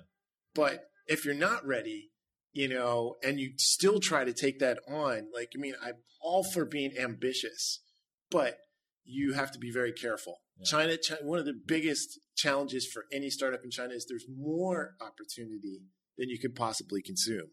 And how do you remain focused? How do you not get distracted? It's very, very easy to get distracted. A lot of people will hear that and be very excited by that statement. But I think you're right. I mean, you're totally right. There is so much opportunity, and you have to picking and choosing which ones are the ones you should go for is a skill, that you have to develop. And I guess that's part of your role as being a mentor to some of these guys, is helping to make those decisions. Yeah, exactly. It is amazing how many of these huge global conglomerates are now doing like in-house internal accelerator programs and entrepreneurs in residence. I mean, the whole startup phenomenon's got so big that, as you mentioned, Coca-Cola and all the big tech companies and a lot of the mainstream non-tech companies, whatever their niche is, they're like, okay, well, we better devote some resource to this so that we can, and that's maybe their mechanism for internal innovation, without doing it fully internally. Yep. But it's just amazing. So for those people that want to do those things, I'm really stoked that they get so many more opportunities now, whether it is with the big companies, whether it is on their own, whatever. Agreed. As you were just talking about, entrepreneurs in China can often get distracted by the opportunities, right? For big clients. But I want to speak generally, and maybe you can share with me your own experience. Obviously you've done what you've done, and your passion and your experience is what it is. But do you ever get, because there's so many opportunities in China, do you ever get distracted by thinking like, oh, maybe I should go in that direction, maybe I should go in that direction, or you see a big opportunity here, like maybe I should do that? Do you find it challenging to stay focused on your core business, passion, interest, and tune out the opportunities that might be available to you? It's not easy. I mean, people are always asking us, well, I love what you do on this. Can you help me with that? Mm-hmm. And you always have to, you have to consider, whether or not it's a one-off, whether or not it's something that can become like another business line for you, and whether or not, staffing up those capabilities is something that you feel comfortable doing. Right. I'll give you an example. So we started with affiliate, and we actually sunsetted that business in 2010. So roughly 4 years after we started, our core business was almost shut down. And the reason for that was that, unlike Japan and Korea and Europe and the United States, China never developed into a long tail Chris Anderson market. Mm-hmm. It became a very big head around, Alibaba in particular, right? Almost all the deals were coming from Alibaba itself, and they don't need a third party to be in between. Right. They pulled all the websites directly to them. And so we effectively got disintermediated, and luckily we'd already moved into the paid search business by that time. But, we had clients drag us from paid search into SEO. So that was a pretty easy step to build that. That wasn't a huge stretch in terms of focus. It was all search. It was just some of it was paid and some of it was natural, right? Unpaid. How do you get ranked? But then the big, I would say, step change for us as a company, being a very data-driven marketing company, was in SEO. We started seeing social media content kept popping up into the results. And, fundamentally, I felt like, well, we have to be a part of this at some level. Mm-hmm. And you look over, sometimes I'll look overseas for validation. Are search companies getting into social? Some of them were. Right. That gave me a sense, okay, maybe we can extend in there. But the challenge was, even SEO is kind of technical and can be a little geeky, data-driven. Search is very data-driven. Yeah. Affiliate's very data-driven. Social is creative. It's creative content, right? It's like branding. Mm-hmm. Whereas most of what we were doing was much more focused on marketing, measurable improvement over time. That's the whole Darwin, right? Kind of idea. Evolving your marketing over a period of time. So could a data geeky company get creative? This was the big question mark, right? But affiliate was basically not going anywhere. It was dying. And so I had a choice at that point, and I approached the leader of that business. I said, look, I think we need to try social. And, I think probably the team you have right now is not the team that can do that business in the future. But if you're willing to give it a shot, I'm willing to give you a shot, to lead that business. Mm-hmm. And in all honesty, like the first iteration, we were terrible. just not even creative at all. Right. And so, it was, you go in to pitch and no, thanks very much. Right. You're great on search. Don't come back again on social. And then, next iteration, we had an, influx of new people, new hires and so on and so forth. And that next iteration, we got an initial layer. Right. But we were still finding that at some levels, like mostly we work with, multinational type of clients that in certain multinational industries, they're like, no, you're still not as creative, as we want you to be. But third iteration of the team brought in, and suddenly you start winning clients like Armani and Valentino. And if you can hit the luxury guys in social, they have the tightest, most high demands in terms of what the content needs to be.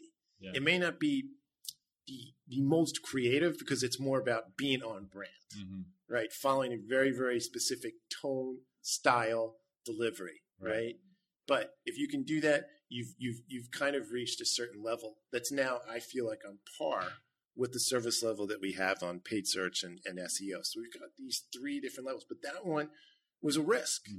I mean, it could have completely failed, right? And we were following, a trend. We got in, probably 4 years ago, right? Or 5 years ago, 4.5 years ago. So Weibo was the thing. Timely. Also. Right. It was timely. Yeah. But again, we watched it sort of happening into search results. We really got our input to move into social from search results that stuff overseas like Facebook or Twitter were actually being incorporated into Google. Right. And we saw already the BBS in China was massive, right? Companies like Sam Fleming and CIC had been crawling that stuff forever. But now with Weibo and Weixin, eventually Weixin, you had these completely new platforms which were transforming it, right? Making it much more front end. And all the clients knew they had to be there, right? And the thing with our business is you want to have the greatest share of client possible.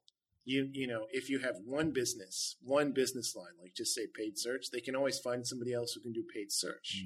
If you have paid search and SEO, now you've made it much harder because there's not that many companies who are good at both. If you had a third one, you make it very hard for them to move because they will have to compromise on something. Right.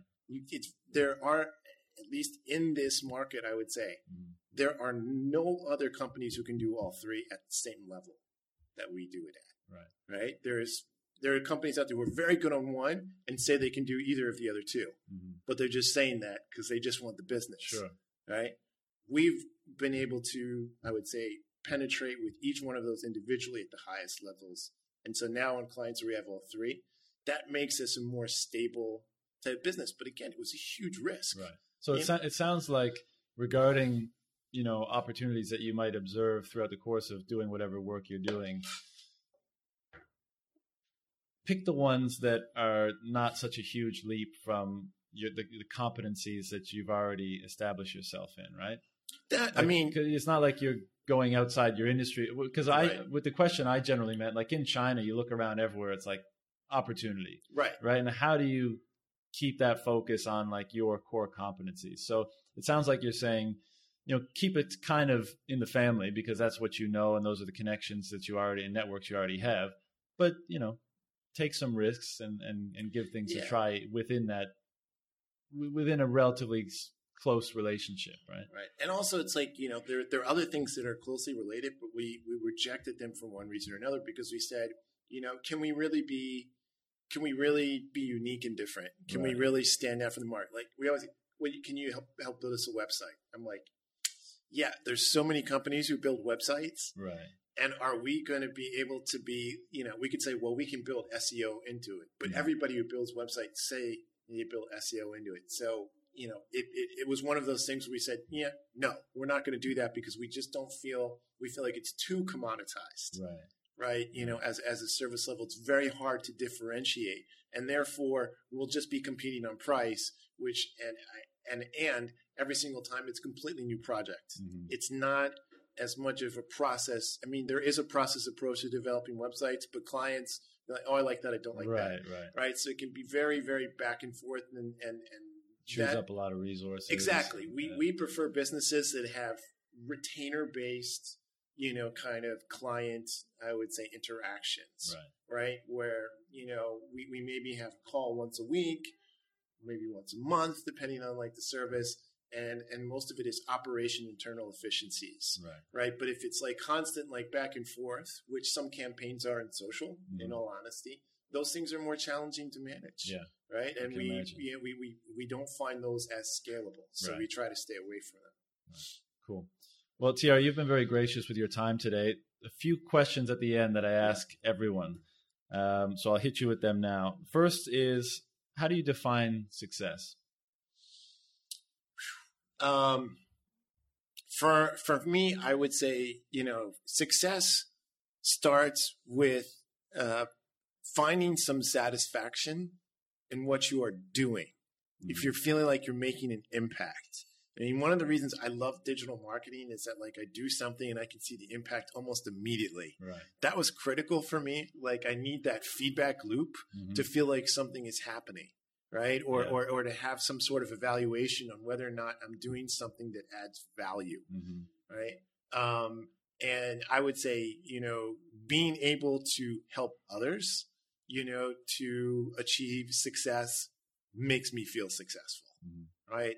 I feel like, I wrote a long time ago, I created like a personal mission. And in that statement, one of the things that still resonates with me to this day is, find a way to make an impact, even if the impact is only limited to one person in the world. If you're impacting one other person in a positive way, then you've had success, right?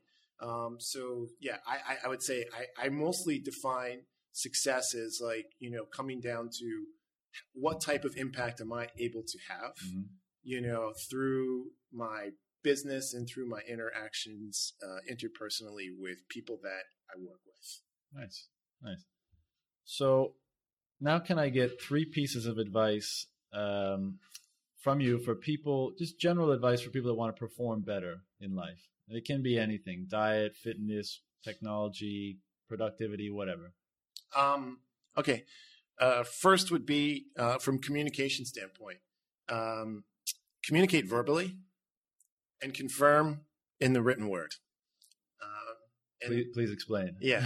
So first of all, like it's much more productive to have a quick phone call than it is to send a bunch of emails where people, are bound to misinterpret tone or all of these other things. So whether it's through social media or email, the written word is highly interpretable, meaning that sometimes it can lead to very bad interpretations. Yeah. And when you are speaking to somebody, they can hear your voice, they understand the tone, and you have a little bit more chance to pull information back and forth much faster.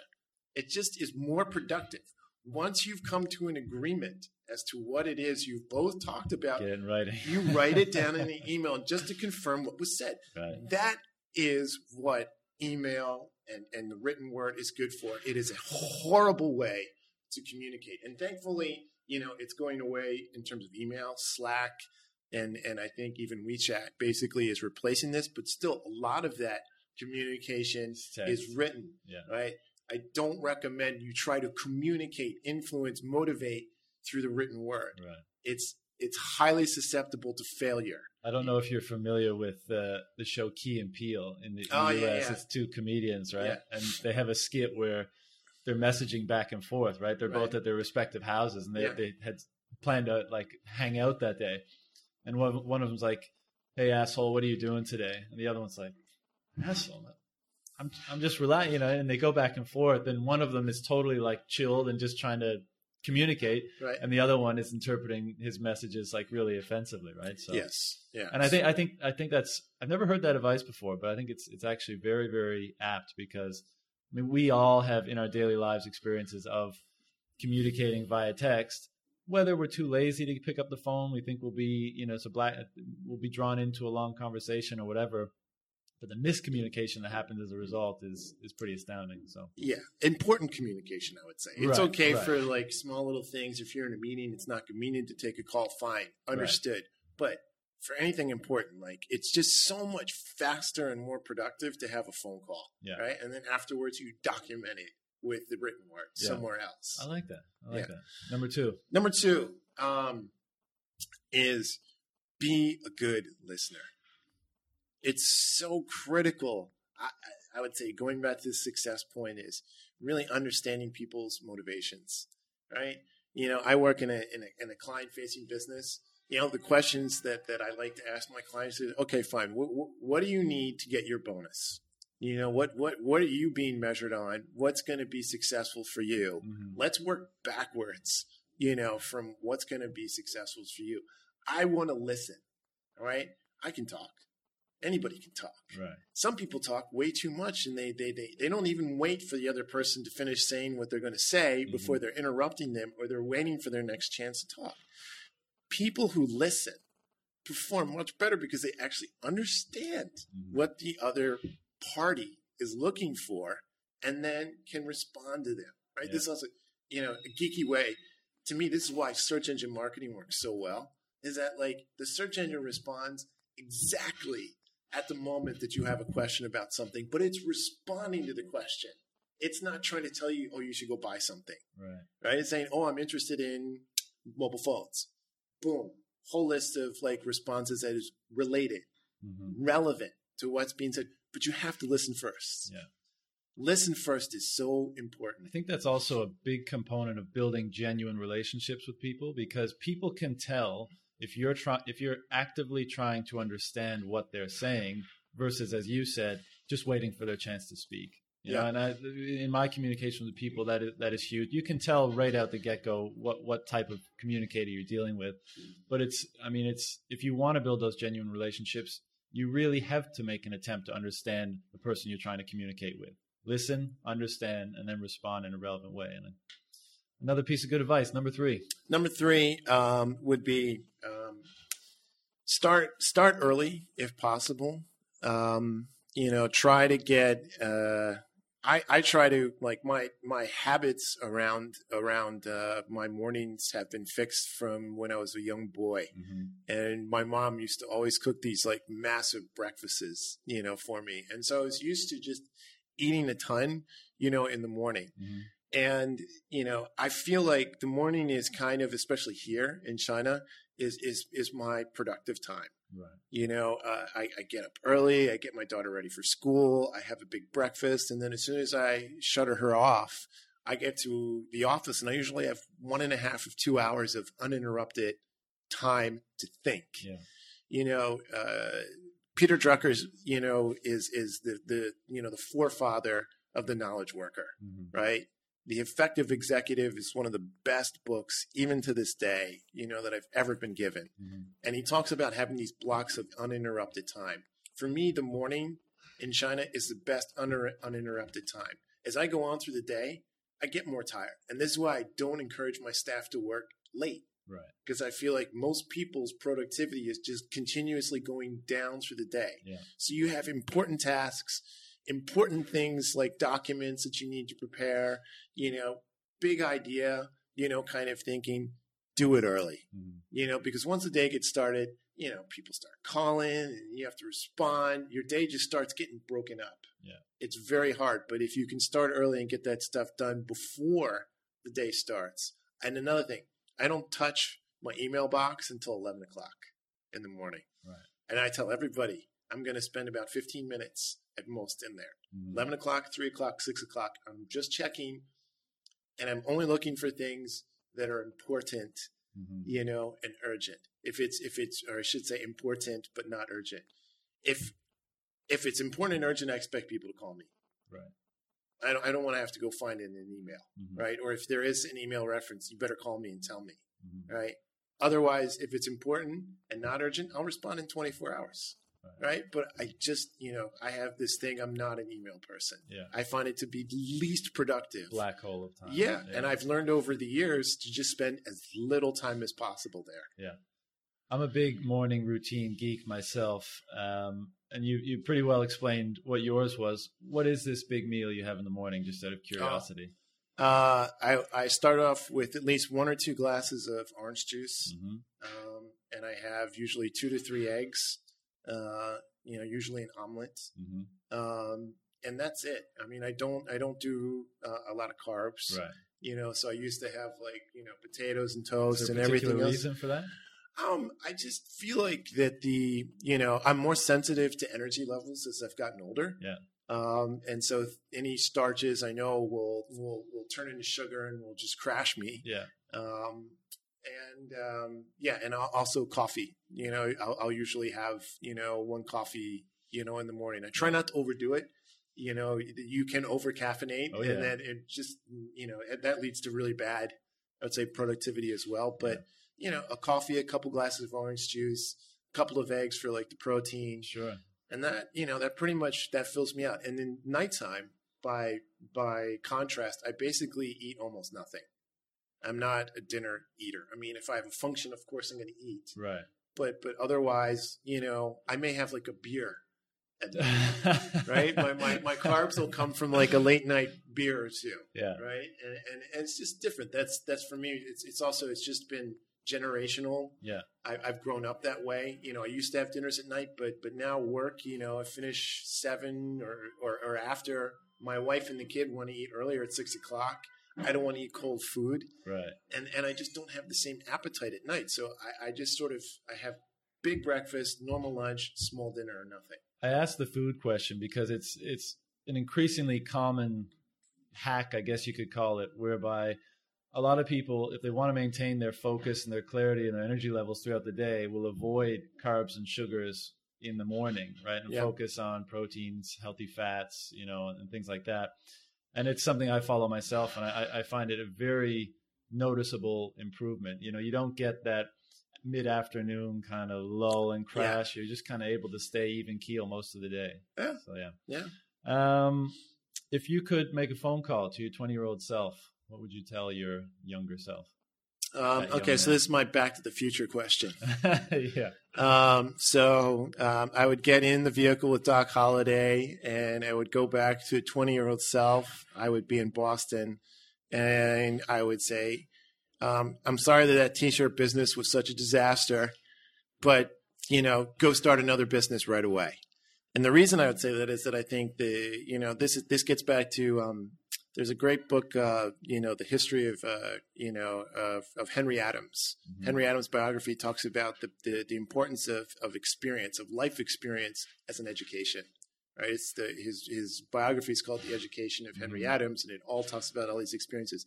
There is no greater experience that you can have than starting a business, even if you fail, because as long as you learn in the process what not to do in the future, then you take that forward, whether or not you're in a corporate environment or you're in a smaller startup environment. Yeah.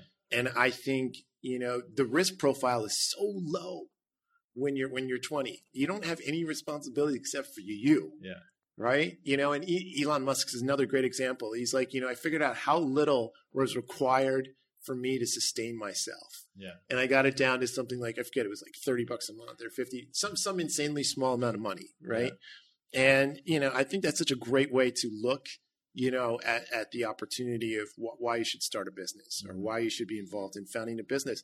And, when you have such low risk and the opportunity to learn is so high, you're never going to learn more than when you're in your own business. Yeah. And there's no comparison between the theoretical learnings in business that you could get in school versus the real thing. There just isn't. Day, right? Exactly. Yeah. Exactly.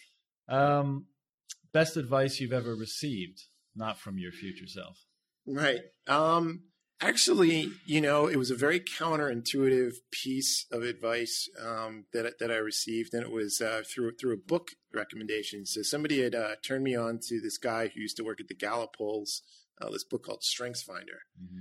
And, I went through and I did it's like you do all these exercises and it's supposed to help you identify, what you're really good at. Yeah. And by contrast, also what you're not so good at. And I think up until that point, I'd always felt like, well, if you've got some, deficiencies, you need to focus your energy on fixing the deficiencies. Right. And actually the research proves otherwise. Focus on your strengths. Focus on your strengths. Yeah. He's like, because like if you can improve your strengths, you can have like an exponential impact. Right. Whereas when you're working on your deficiencies, you're really usually having like an incremental, just getting up to par. Right. Not to mention not really enjoying yourself in the process. Exactly. Right? Exactly. So it's very counterintuitive because people are always told, oh, you're weak at this, you're weak at that, you're weak at this. And people's natural instinct is that, oh man, I need to improve all those different things. Whereas if they took the same amount of energy that they were focusing on fixing, the things that they're not good at, and they put it on continuing, to grow their strengths, so much more powerful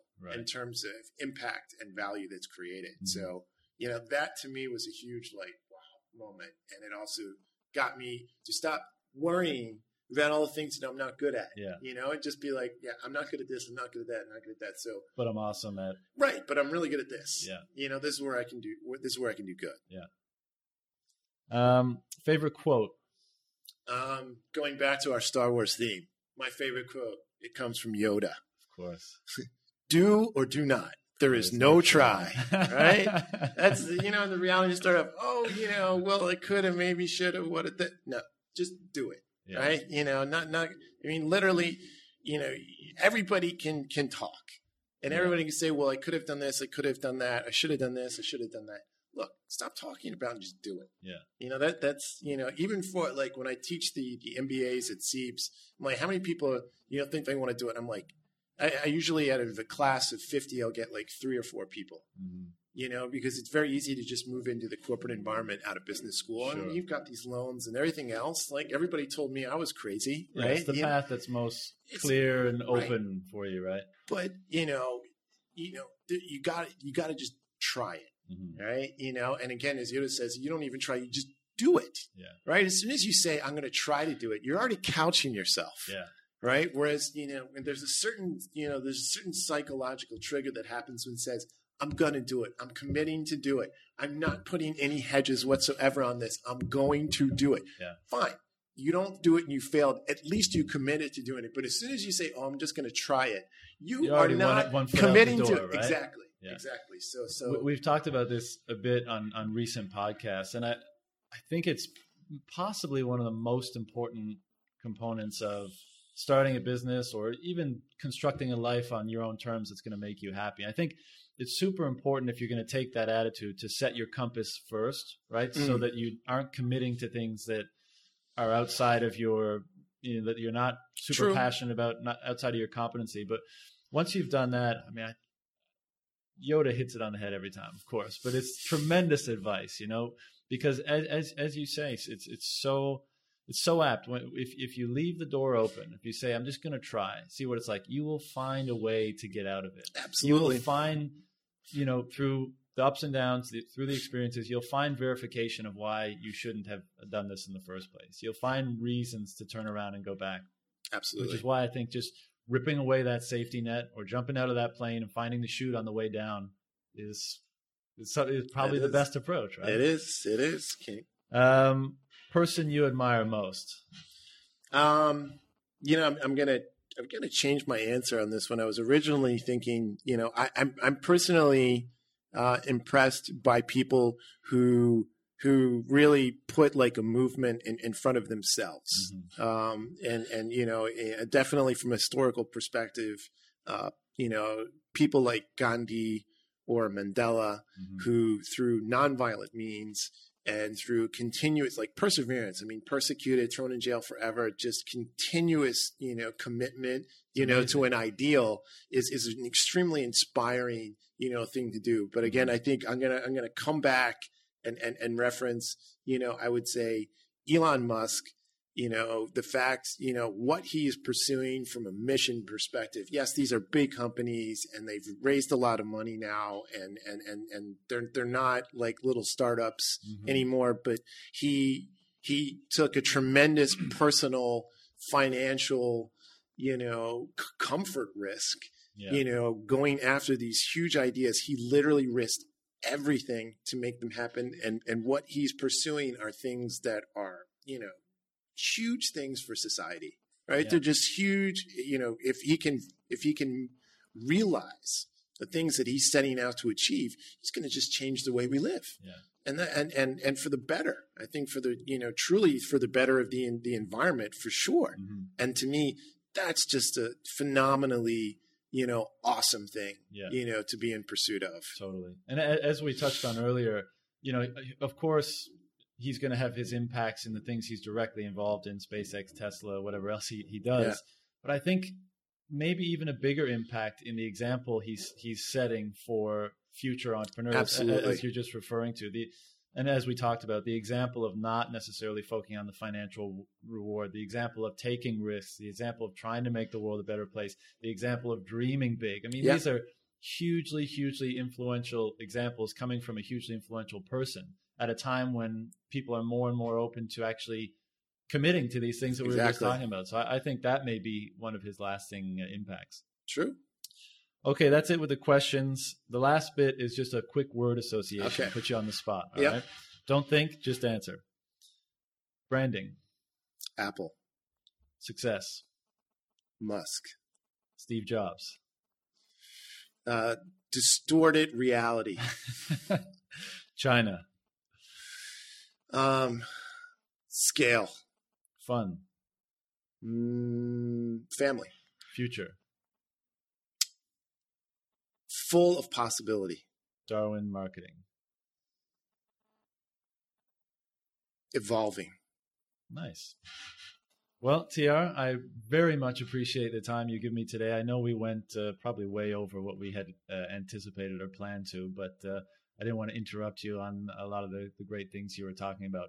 Is there anywhere, any information you want to put out for people to get in touch with Darwin, yourself, if people are interested in reaching out to you guys for whatever reason?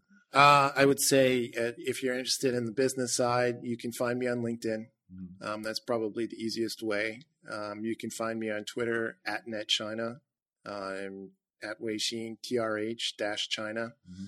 And, personally, Facebook. Right. And the website for Darwin is darwinmarketing.com. darwinmarketing.com. Right, cool. And, of course, you can get at us at techinshanghai.com or at techinshanghai on Twitter. TR, thank you very much for joining me today. Thank you for having me. And we'll see you guys next time. Bye-bye. Thanks for listening to the Tech in Shanghai podcast. If you enjoyed the show, subscribe to us on iTunes and follow us on Twitter at Tech in Shanghai for everything tech from Shanghai and China. See you next time.